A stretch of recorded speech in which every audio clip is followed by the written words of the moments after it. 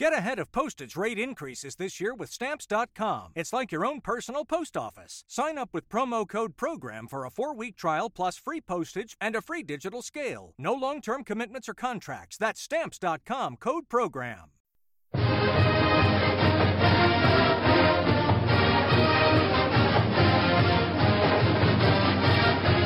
You're listening to the Testudo Times Podcast, the official podcast of SB Nation's Maryland Terrapins Colossus.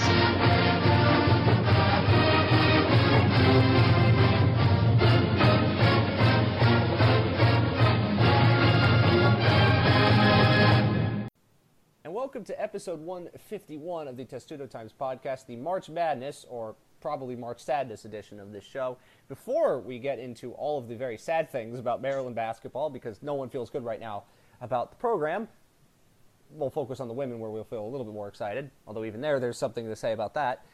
Pour one out for our good friends at the Bojangles Network, Raycom Sports. You all remember it because for eons we had to watch Maryland games on random stations across the D.C. and Baltimore area, or wherever you might be, because Raycom was a syndicator, and they just produced their last game on TV last Saturday, was the ACC Tournament Final. They're gone now forever. They graduated at the ACC to basic cable, like Maryland did 5 years ago. So pour one out for the Bojangles Network. Thomas, you did not go to school when Maryland was playing on the Bojangles Network. I did, and I remember having to go run around to find games there. But it's a sad day, because that's a part of Maryland sports history that is now no longer available to us, except on YouTube. Yeah, it was still a fun sort of hobby trying to find, which random channel this pretty important college basketball game was going to be on. We had that through all of this year. And the fun part was even, the really big games, like the Duke-Carolina games, were also on Raycom in addition to being on, like, ESPN. Yes, so that was fun to watch. One of them.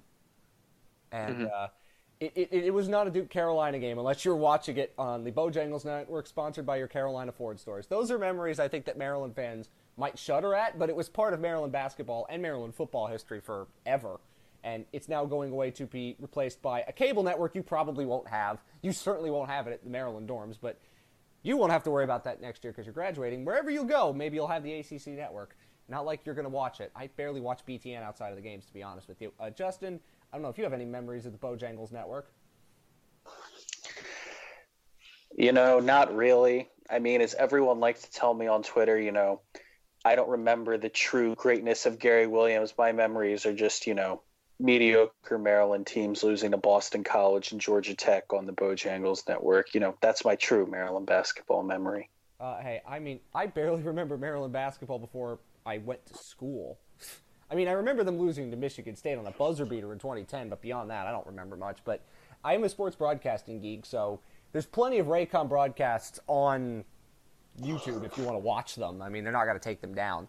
And they're not going away. They're just producing games for the ACC network that is now on ESPN. But there's something special about, syndicated over-the-air college basketball games that look as if they were produced on a shoestring, which they really aren't, but it looks like they were. I've got a little soft spot in my heart for that, as opposed to ESPN creating the ACC version of the SEC network, which is indistinguishable from anything else. I don't think I've ever watched the SEC network, but, maybe we're talking about this because I am a sports broadcasting geek, but also I don't really want to talk about Maryland basketball right now. Thankfully, at least for your sake, Thomas, they announced Maryland's opponents early in the night of the show, as opposed to 2 years ago when they were the last team announced, pretty much.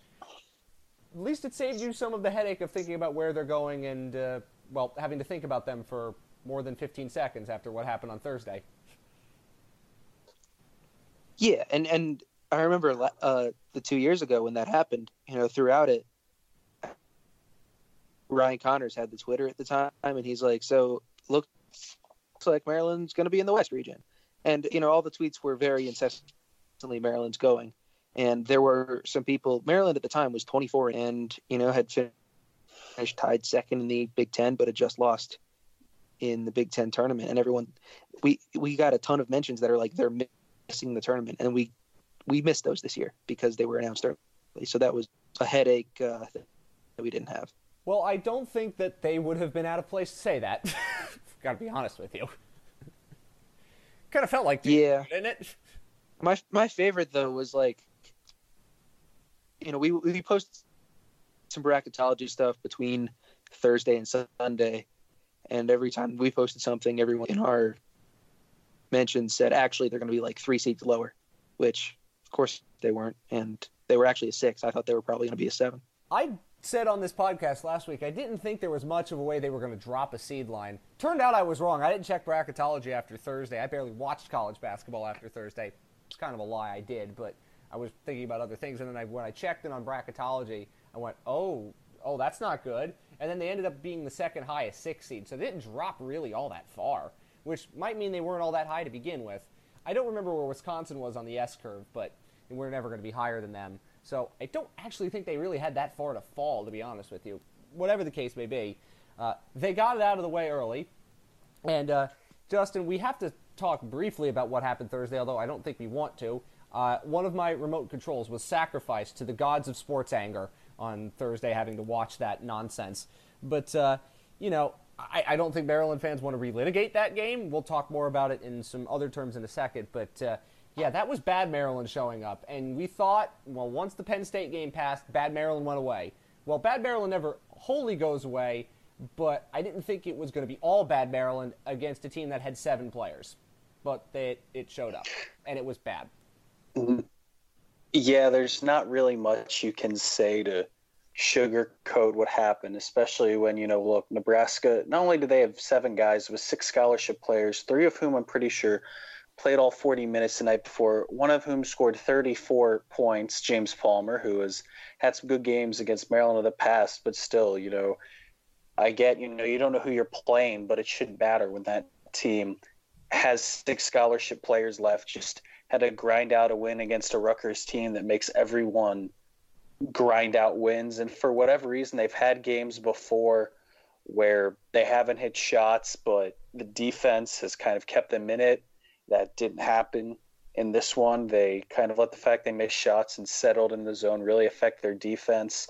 Just remember thinking about how Jalen Smith just had a really poor first half on the defensive end. Never got Bruno Fernando involved. Partially the coach's fault, partially I think on him too. He didn't really look to drive, got very frustrated early with the double team, and just not a good day for Maryland. Even when they went in a run, they never really made Nebraska feel super threatened at the end of the day. Just got beat by a more experienced, undermanned team that's probably playing for a little more, considering Tim Miles still has a job, but who knows how long that's going to last. I was amazed that their AD released a statement that said, we'll wait to see what Nebraska's fate is in the tournaments. I don't think they got into any of them. I don't think they were in the NIT.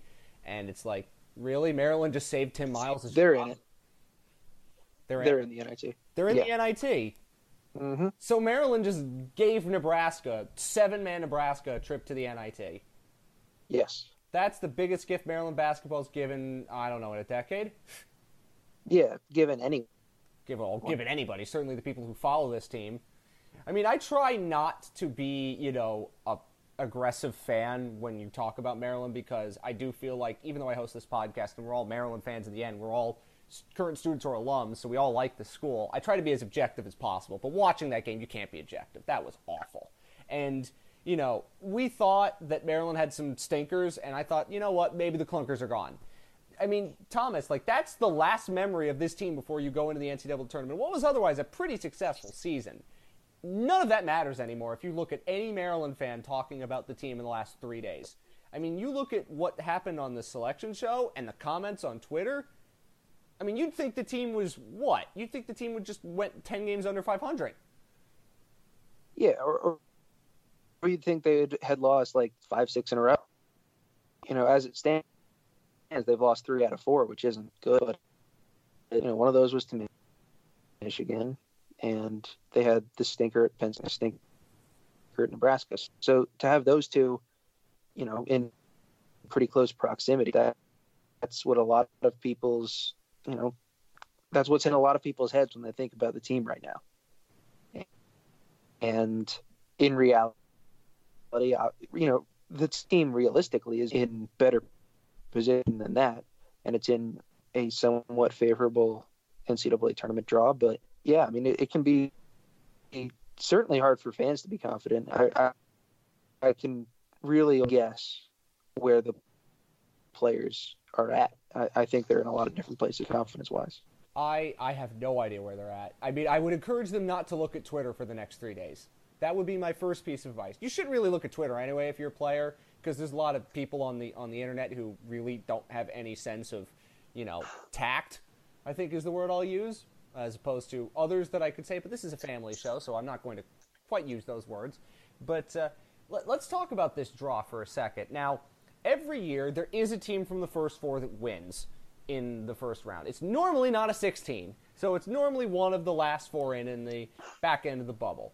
The other teams are Arizona State and St. John's. They're playing MAC champion Buffalo, who's very good.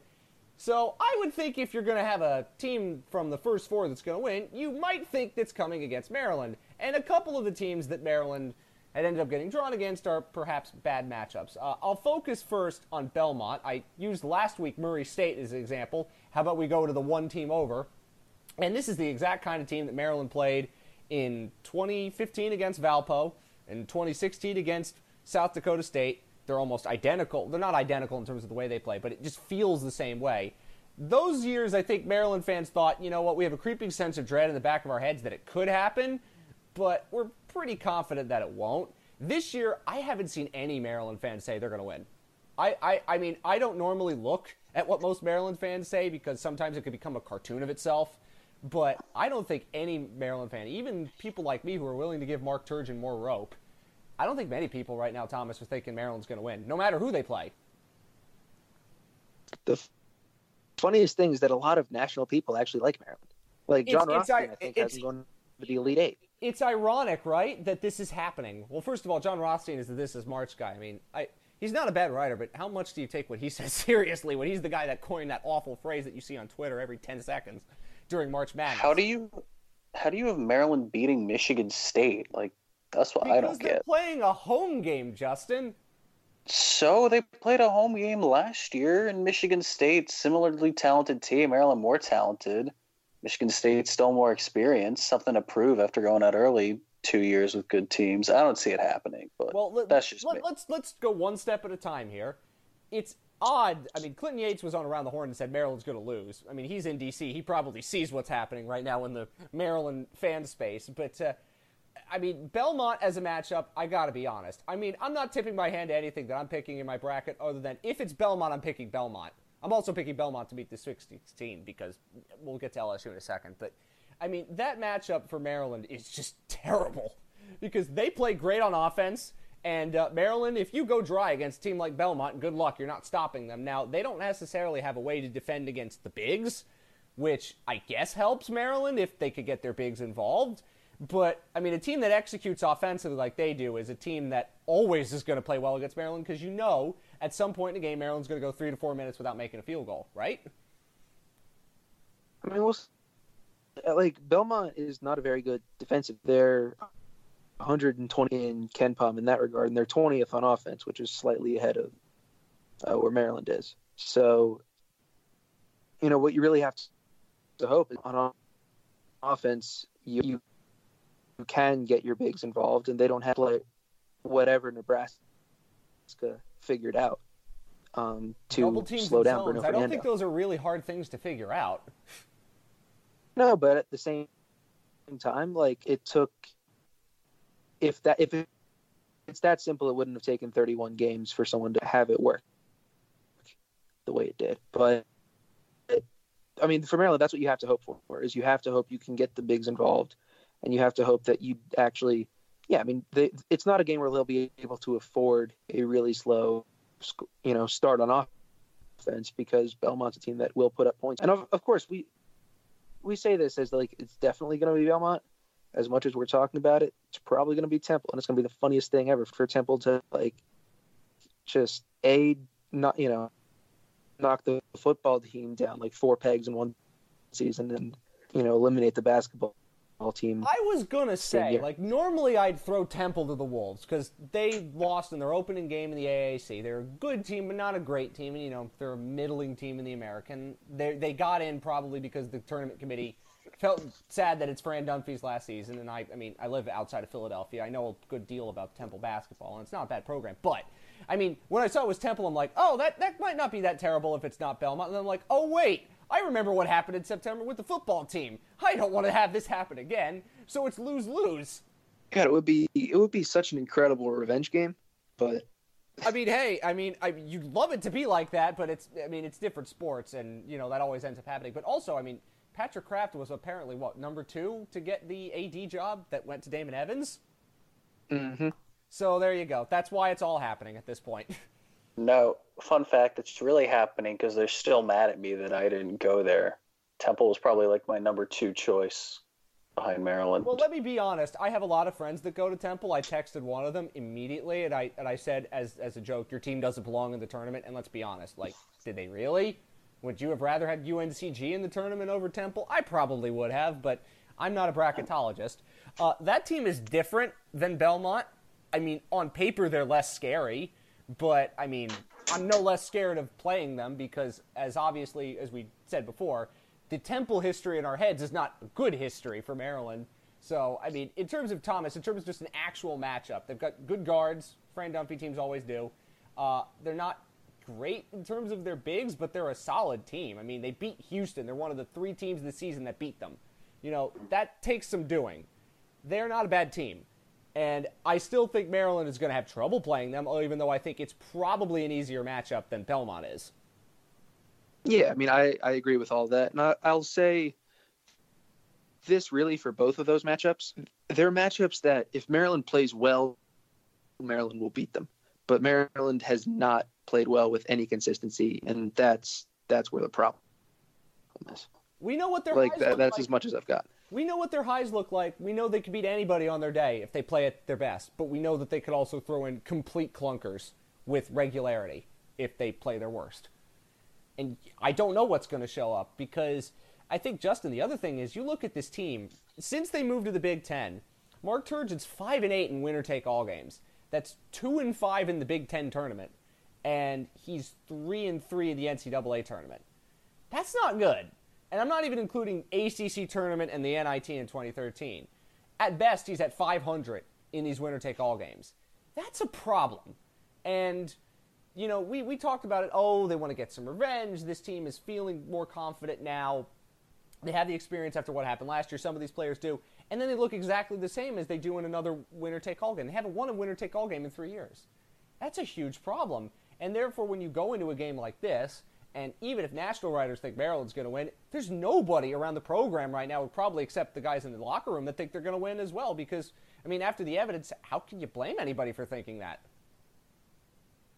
No, you're exactly right. It's very hard to, look at the way Maryland played and be confident. I think I saw a stat that, think of the last 8 teams that have won the national title, only 2 have won their conference tournament. So conference tournament success doesn't always mean postseason success, but the way it happens when you lay an egg like that against a team you've already beaten twice this year, it just really, it's that. It's also the fact that, like we talked about earlier, you look at Arizona State and St. John's, who I think do have the potential to win 2 if they win the first 4, but they've been so inconsistent that it's very hard to pick them, whereas Belmont and Temple have been pretty solid all year and seem to kind of fit that profile of a team that comes from the first 4 and makes an upset. And I'd just like to point out that Temple's guard is a leading scorer. He's 6'4". His name is Shiz Alston.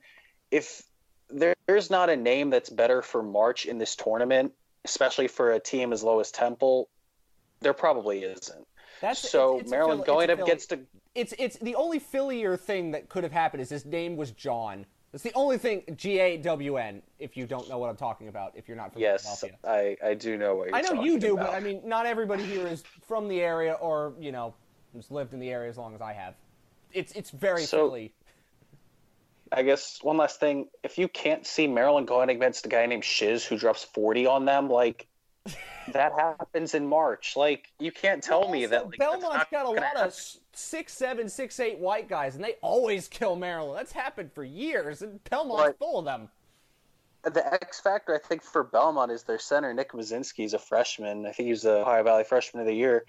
Missed the final against Murray State. Practice today was kind of rusty. So that's the only thing that I think if you look deep at the matchup, could give you a glimmer of hope is that a rusty freshman center trying to guard both Bruno Fernando and Jalen Smith. That's the only kind of glimmer of hope, I think. Well, I mean, if you aren't going to be fatalistic, it's a glimmer of hope, I guess. But but here's the funny thing. Like, if it wasn't that Maryland had just completely laid an egg against Nebraska, we'd be talking about, Thomas, how this draw is actually kind of not bad. Because if they beat Belmont or Temple, whoever it is, I'd be much more likely to pick Belmont than Temple over Maryland, although I'm still probably at this point picking either of them. And if you're doing that as a Maryland fan, you're filling out a bracket, it's a win-win. Either your bracket does well or Maryland does well. You can't possibly lose. They then play LSU, probably, who is in complete and total chaos. And if there's any of the 3 seeds you'd want to play, and it's not like the 3 line's great this year, but, I mean, I'm not scared of LSU. I'm much more terrified of Belmont right now than I am of LSU, because LSU, I've watched them play against Florida. It was a close game, but they don't look anything like they looked all this year, and you can't blame them. They're just in the middle of having their coach being investigated by the FBI. So if Maryland can get through that, there's an opportunity here to play Sweet 16 games in Washington. They get home games, even if they might not beat the 2 teams they would have to play in Washington. But the chance is there for this to be a really fun March when there haven't been many fun marches in College Park in, I don't know, a decade. Yeah, so the potential is there. And LSU is about as favorable a matchup as you could get on the 3 line because of everything you just said. I think Maryland defensively is one of the few teams that has any chance in hell of stopping Naz Reid, who's LSU's super duper fresh. They've been injured, and they obviously don't have Will Wade right now. They're coming off a quarterfinal loss.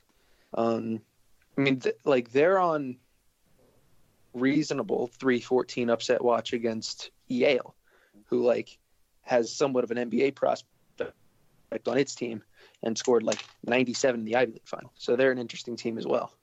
But, I mean, even then, if it wasn't for the fact that Maryland lost the way they did, let's say that not losing that game would have meant they probably would have stayed as a 5 seed, so it's all hypothetical. But, I mean, the narrative about this team would have been, hey, they could possibly play Sweet 16 games at home. And no one's thinking about that right now. I mean, people are thinking about it, but I think most it's the second thought. It's not. Well, no matter who they played, I feel like a lot of people would have just picked them to be upset, which is let's honestly kind of reasonable. It is reasonable, but let's be honest. A lot of Maryland fans and their criticisms of Mark Turgeon, let's throw Thursday out for a second, it's kind of cartoonish. It's kind of a caricature of a Maryland fan. It's kind of ridiculous, some of the criticism that he gets, and a lot of it comes from a legitimate place, but he's become so overblown and overwrought that it feels like it's coming out of a daytime soap opera if they actually cared about college basketball coaches. But, I mean, I can't blame them right now.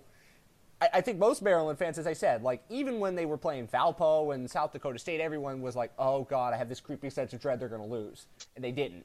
But I even saw somebody who was like, oh, Maryland's not going to show up for this game. They're going to take this game off mentally. And I'm like, what?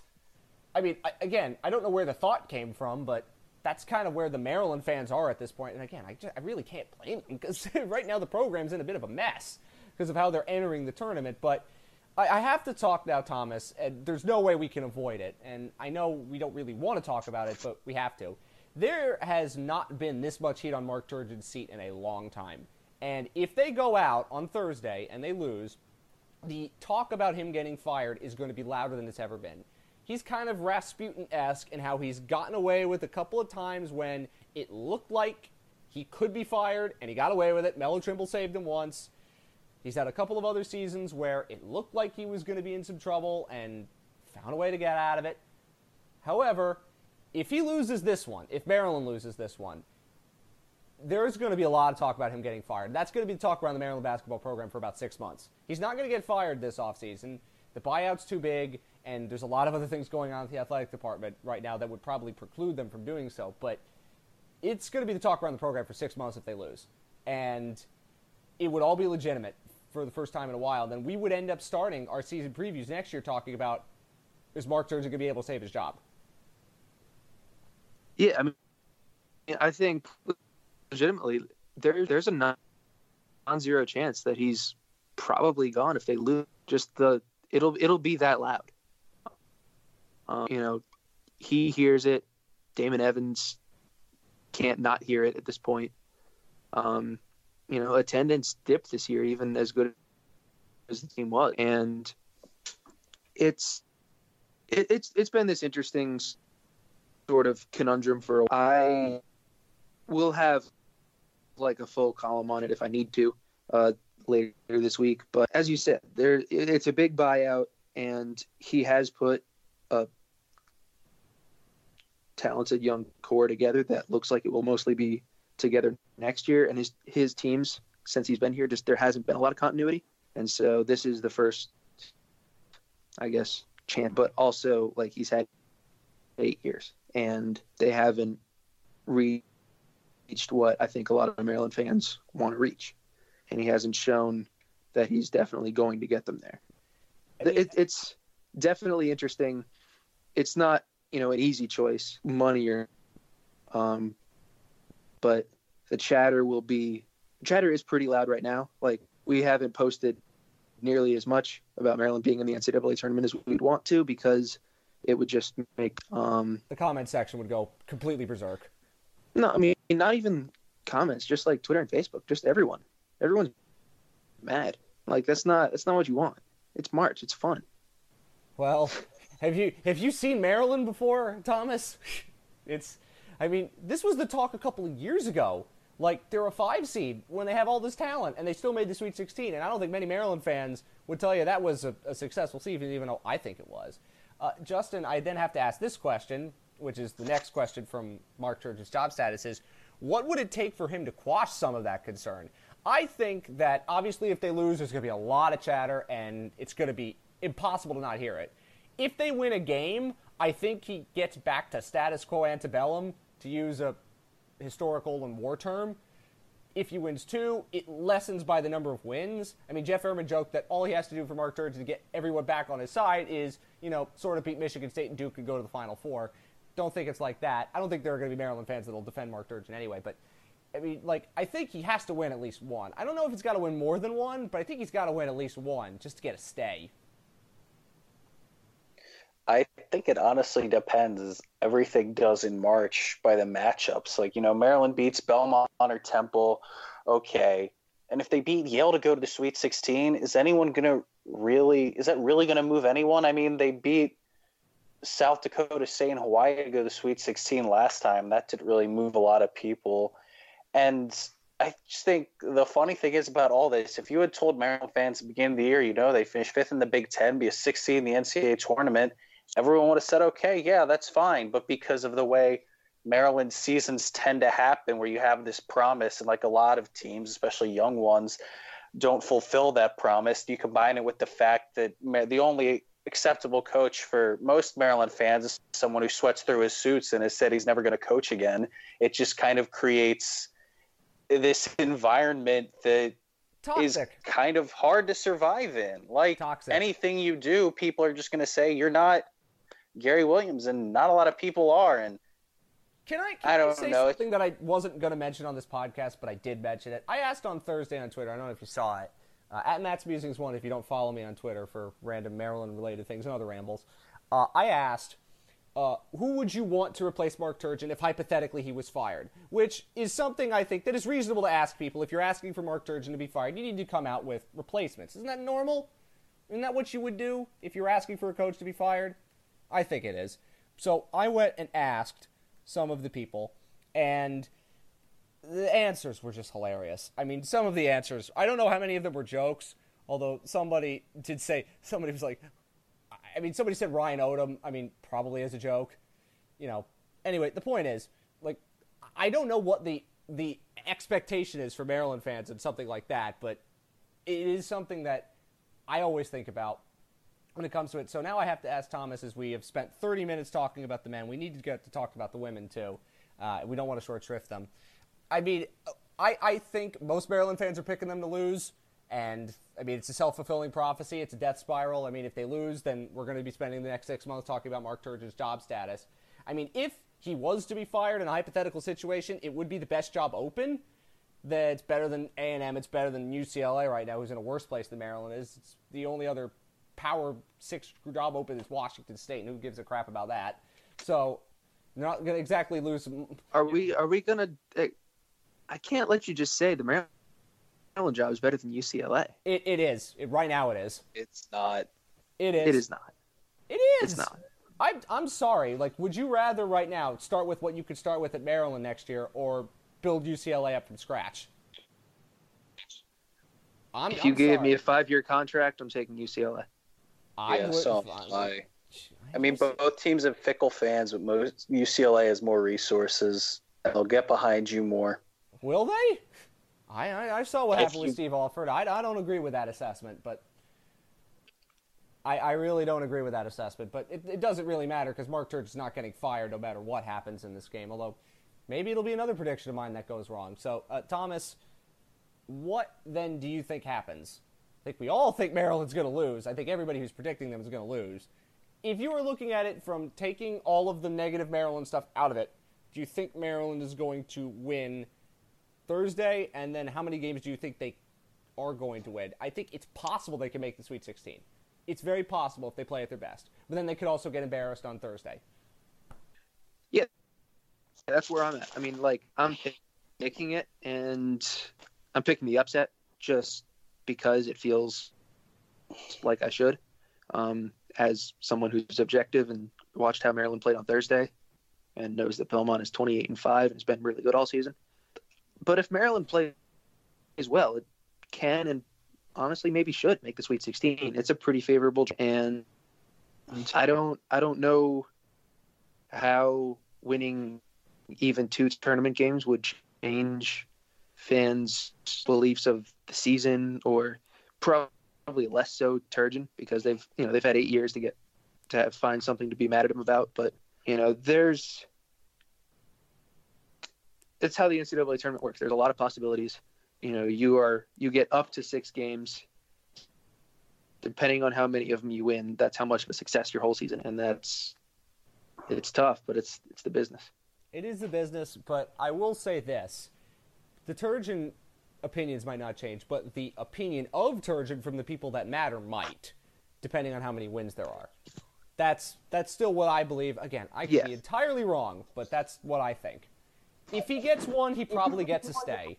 If there's 0, then there's going to be a lot of talk that Damon Evans can't ignore.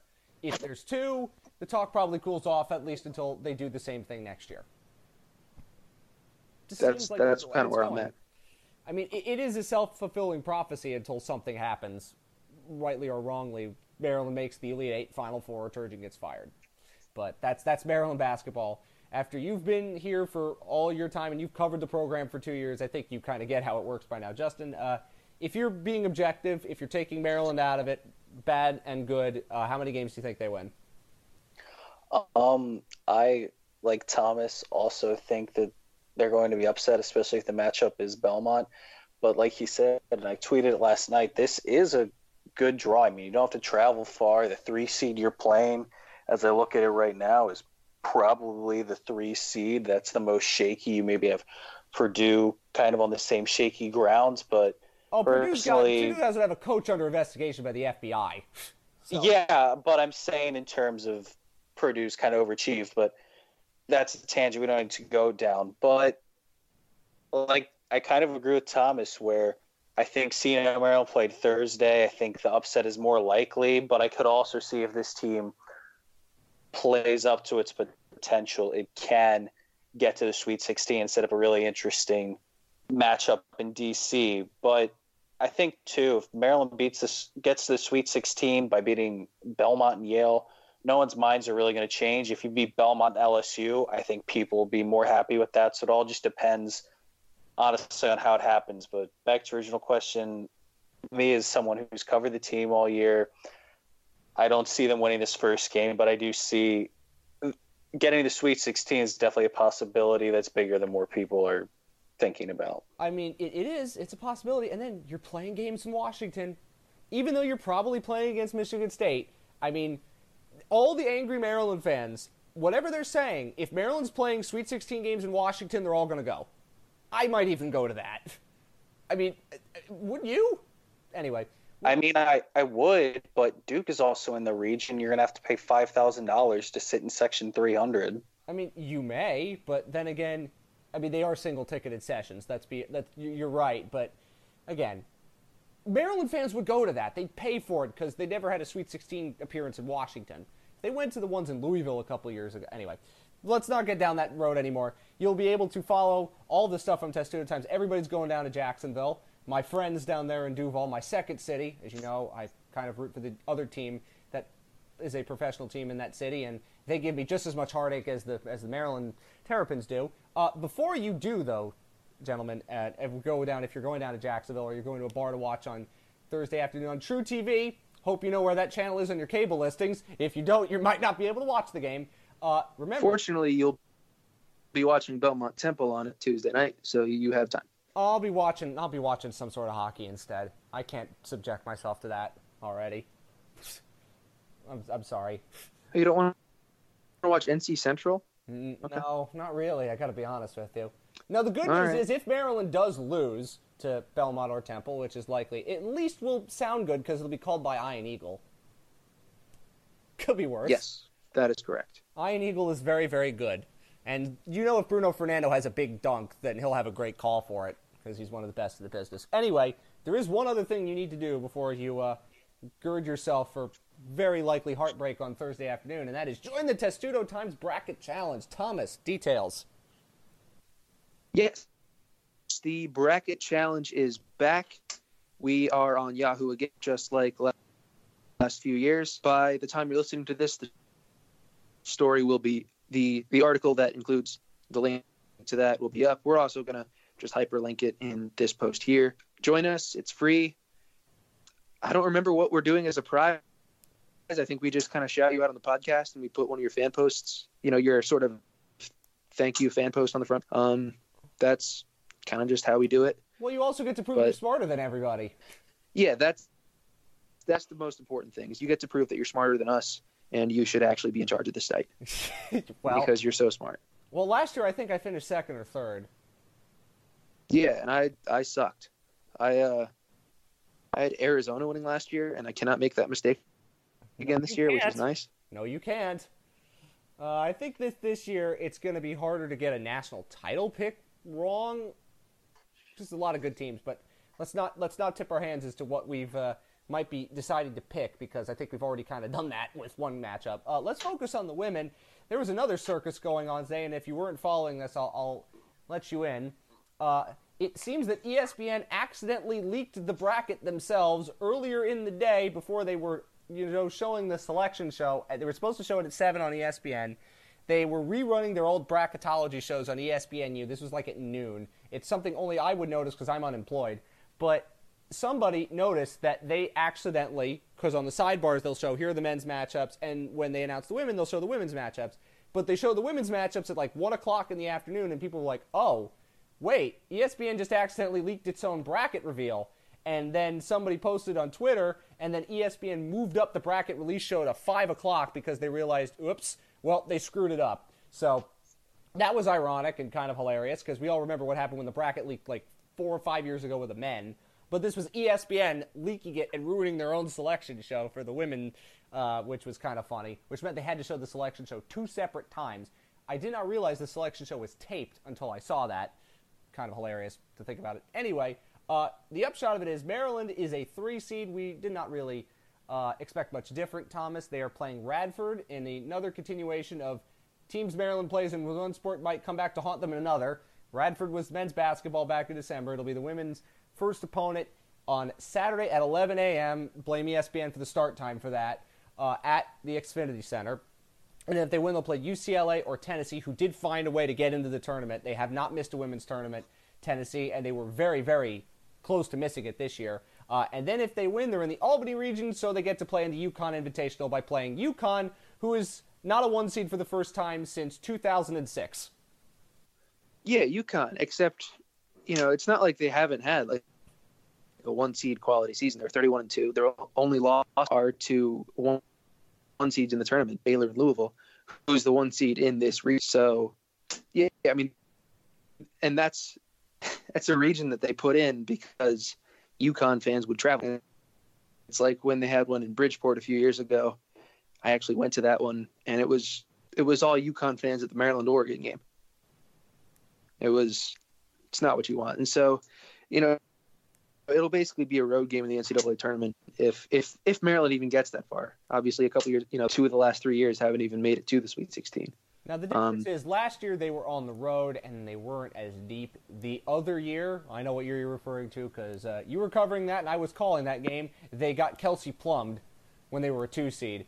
And then the year after that, they made it to the Sweet 16 in Bridgeport and lost to Oregon pretty badly. So their tournament success has been limited, although this team I don't think is any of those from what we've seen of them this year. No, I don't think so. They haven't had a lot of duds, which is promising. I mean, their last 2 losses were to Iowa, who is pretty dang good. Yeah, I mean, Iowa's a 2 seed, and they just have probably the hardest matchup in the country in Megan Gustafson. Hardest matchup, if not the best player. Because if you don't have someone who can stop a 6'5" center that can really do anything and draws on half of her possessions, then you're probably screwed. Maryland almost did. They're one of the teams just that about could everyone match up against all them. year. And then still didn't twice. She got Maryland's entire front court in foul trouble twice. It was really something. It was interesting. And if Maryland had won that Big Ten tournament final, they would have been the 2 seed in Baylor's region. We know most that likely. for a fact. I don't know about fact, but it would have been most likely. They would have been a 2 if they had won.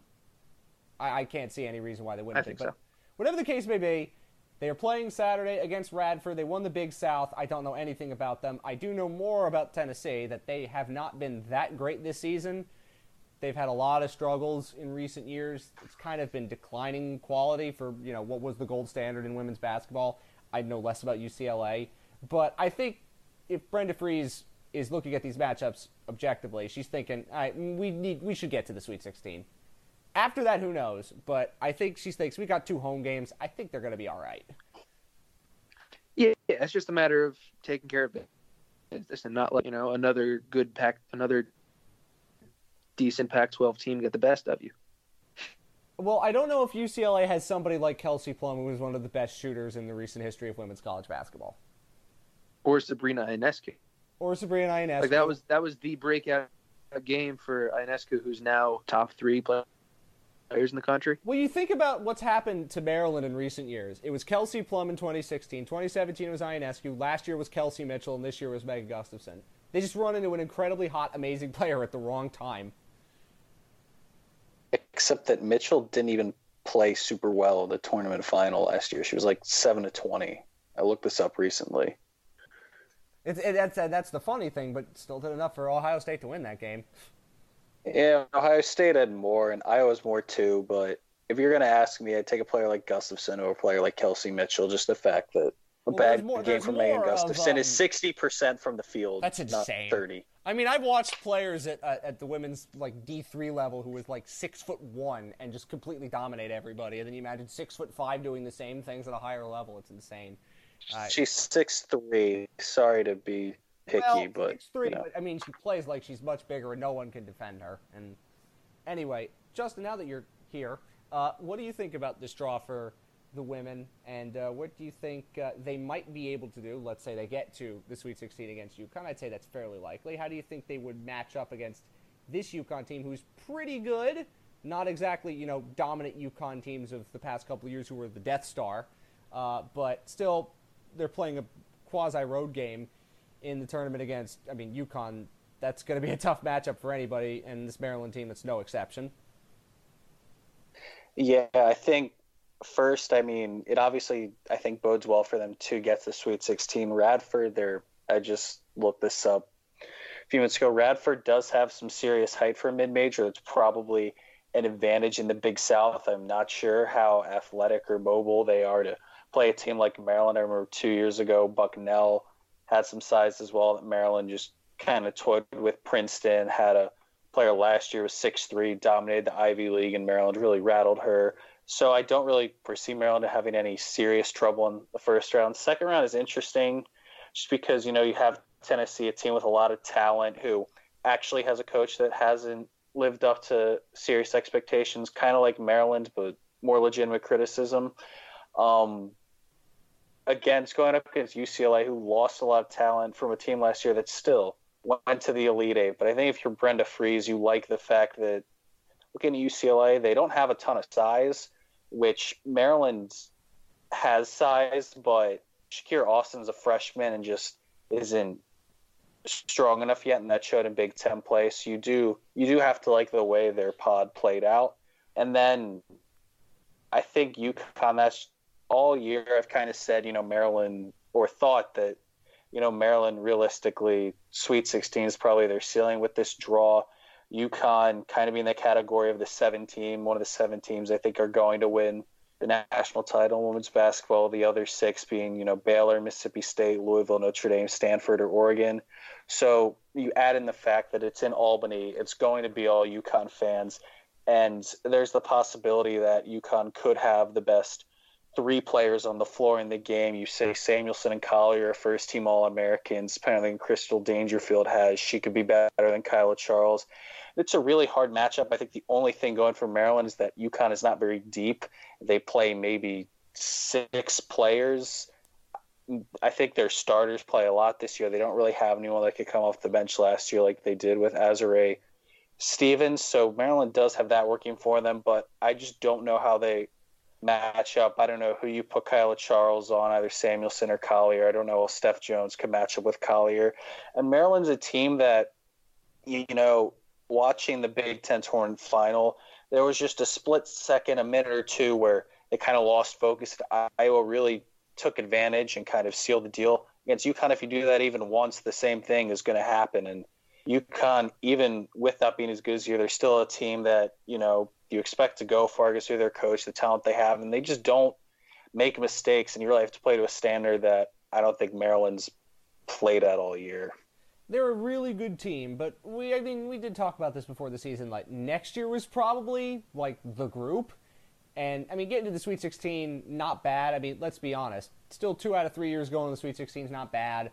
This is still an incredibly impressive team, and it's the start of something for Brenda Frese, not the end. I don't think she's going to mind. It's like the region, you knew that it was going to be bad because the way that the S-curve played out when they did some of the reveals, the tournament committee earlier in the year. Maryland was always in the region of death as a 3 seed, and that never really changed.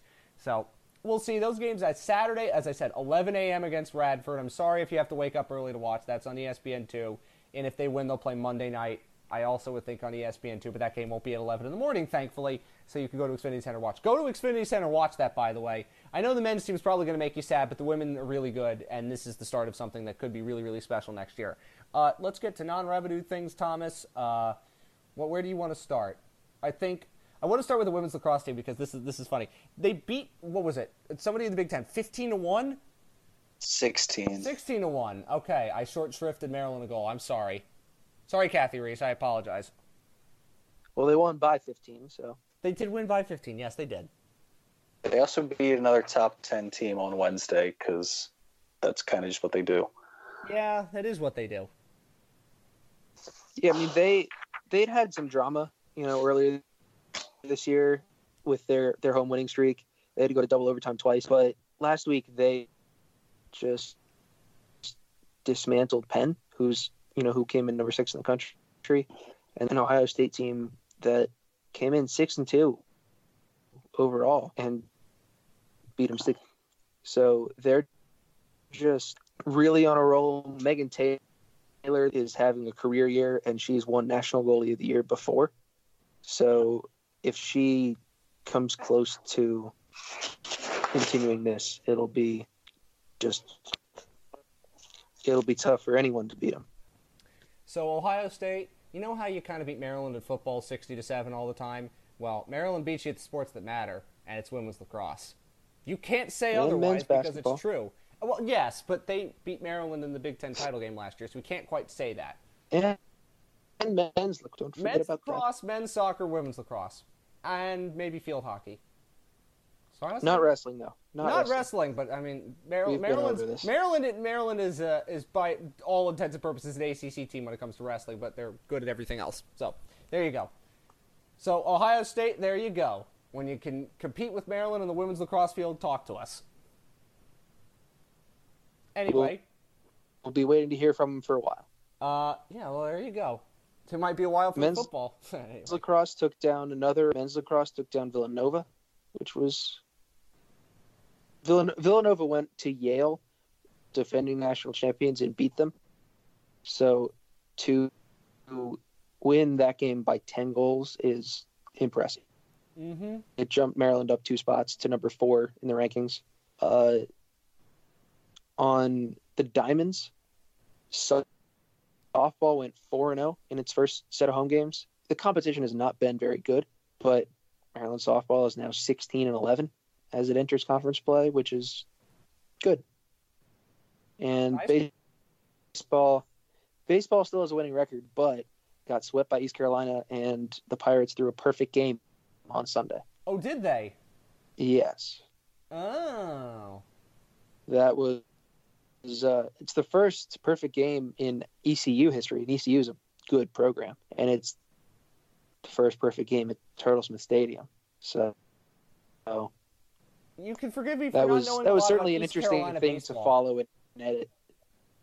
Yeah, it was certainly an interesting to watch, and we'll see if they can bounce back from it. They've got 2 midweeks and a series that they were supposed to play at Creighton on the field where they play the College World Series has been moved to college because field conditions have been just horrible in Nebraska all spring, and neither Creighton nor Nebraska has been able to host anything. So that series will be in College Park. Oh, okay. Seems spectacular. Oh, it is. And one last football thing to mention on this show. It is Pro Day for Maryland that is coming next Wednesday, the 27th. We might have a podcast before that. I'm going to assume we will. But there isn't really much to talk about at Pro Days other than Maryland players working out. Best players available, I think, for Maryland. Derwin Gray's available, amongst others. But obviously, I think the best probably is Darnell Savage. I think, just thinking about it, might be the most likely to be drafted. I don't think there's a ton of potential for Maryland to get, higher draft picks like we've seen in recent years. That Sean Davis went in the second round and Ngakwe went in the third round. I think a lot of back-end picks, but there are a lot of decent players who could end up latching onto some teams and making an impact. So I guess we didn't talk about this. Darnell Savage had a great combine, and he's moved his way up to the second, third round. It must be the safeties at Maryland. It always is the safeties. Yeah, I mean, Savage went to the combine and ran a 4.36. I've never understood why 40 times matters so much at the combine, but then again, NFL scouting is kind of simplistic, so... It's simplistic and, randomly complicated when it doesn't otherwise need to be. I mean, if you follow the draft folks on Twitter, you know what I mean? Yeah, they obsess over weird things, and then they They brush are a off very some other interesting things. group of people. That's how we'll phrase it. Yes, I will. Yeah, Savage is definitely the most likely guy to be drafted. He'll 100% be. He probably a day 2. Beyond that, it's a little more up in the air for guys like Gray and Damian Prince. But Trey Watson, I think, probably plays his way into the draft, even though he didn't get a combine invite. And certainly a team will take a flyer on Ty Johnson, even though he wasn't invited to the combine either. As a UDFA, I mean, he could return kicks, obviously, to start, and he has a lot of explosive potential. I mean, if I was running my NFL team that I like, I'd be taking a flyer on Ty Johnson, but I don't run my NFL team. If I ran my NFL team, they wouldn't have signed Nick Foles. But anyway, let's not get into that. Speaking of which, you might be able to say hi to Nick Foles in Jacksonville this week, Thomas. God, that would be funny, wouldn't it? Oh, it would be great. It would be just to spite me. Just me. One of the few people who cares about the Maryland Terrapins and the Jacksonville Jaguars as much in the same breath. I would send you an I have friends that would absolutely do that, considering how much I've said I don't like the Nick Foles signing. But anyway, I do like Jacksonville for all I joke about it and how much I joke about the Jaguars being annoying. You will be able to see the scoreboards at my favorite stadium in the world. Not really, but you will be able to see the stadium scoreboards there from space. Or when you land, you'll be able to see them at the airport. Mm-hmm. They're big, Thomas. They are, yeah. I mean, NFL scoreboard. It's the biggest really scoreboard in the world. Take that, Jerry Jones. Now, unfortunately, you will not be able to use the pools.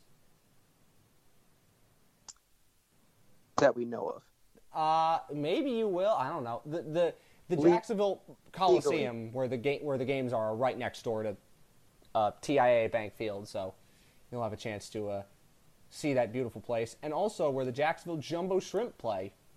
By the way, shout out to Scott Kornberg, Maryland alum, good friend of mine, now the play-by-play announcer for the Jumbo Shrimp. I hope he's at the games on Thursday. He better be. And here's hoping his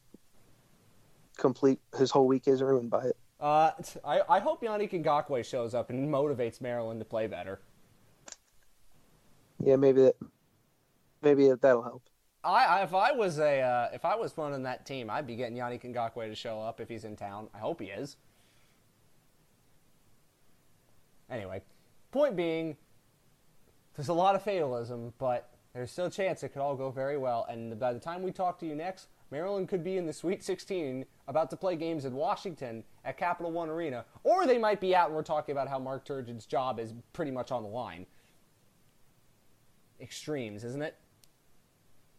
The possibilities are endless. I feel like it could be some weird things in between, but also probably not. Yeah. And in the middle, we have to remind ourselves what true TV is. Yep. This is March. Anyway, thank you very much for listening to the show. Thanks to Thomas and Justin. Again, join the Bracket Challenge. Get to do that until Thursday at noon. We'll be keeping track of that here. We'll have all things covered from the games at Jacksonville and for the women in College Park over the weekend. Until we next speak, and hopefully there are enjoyable games to talk about, go Terps.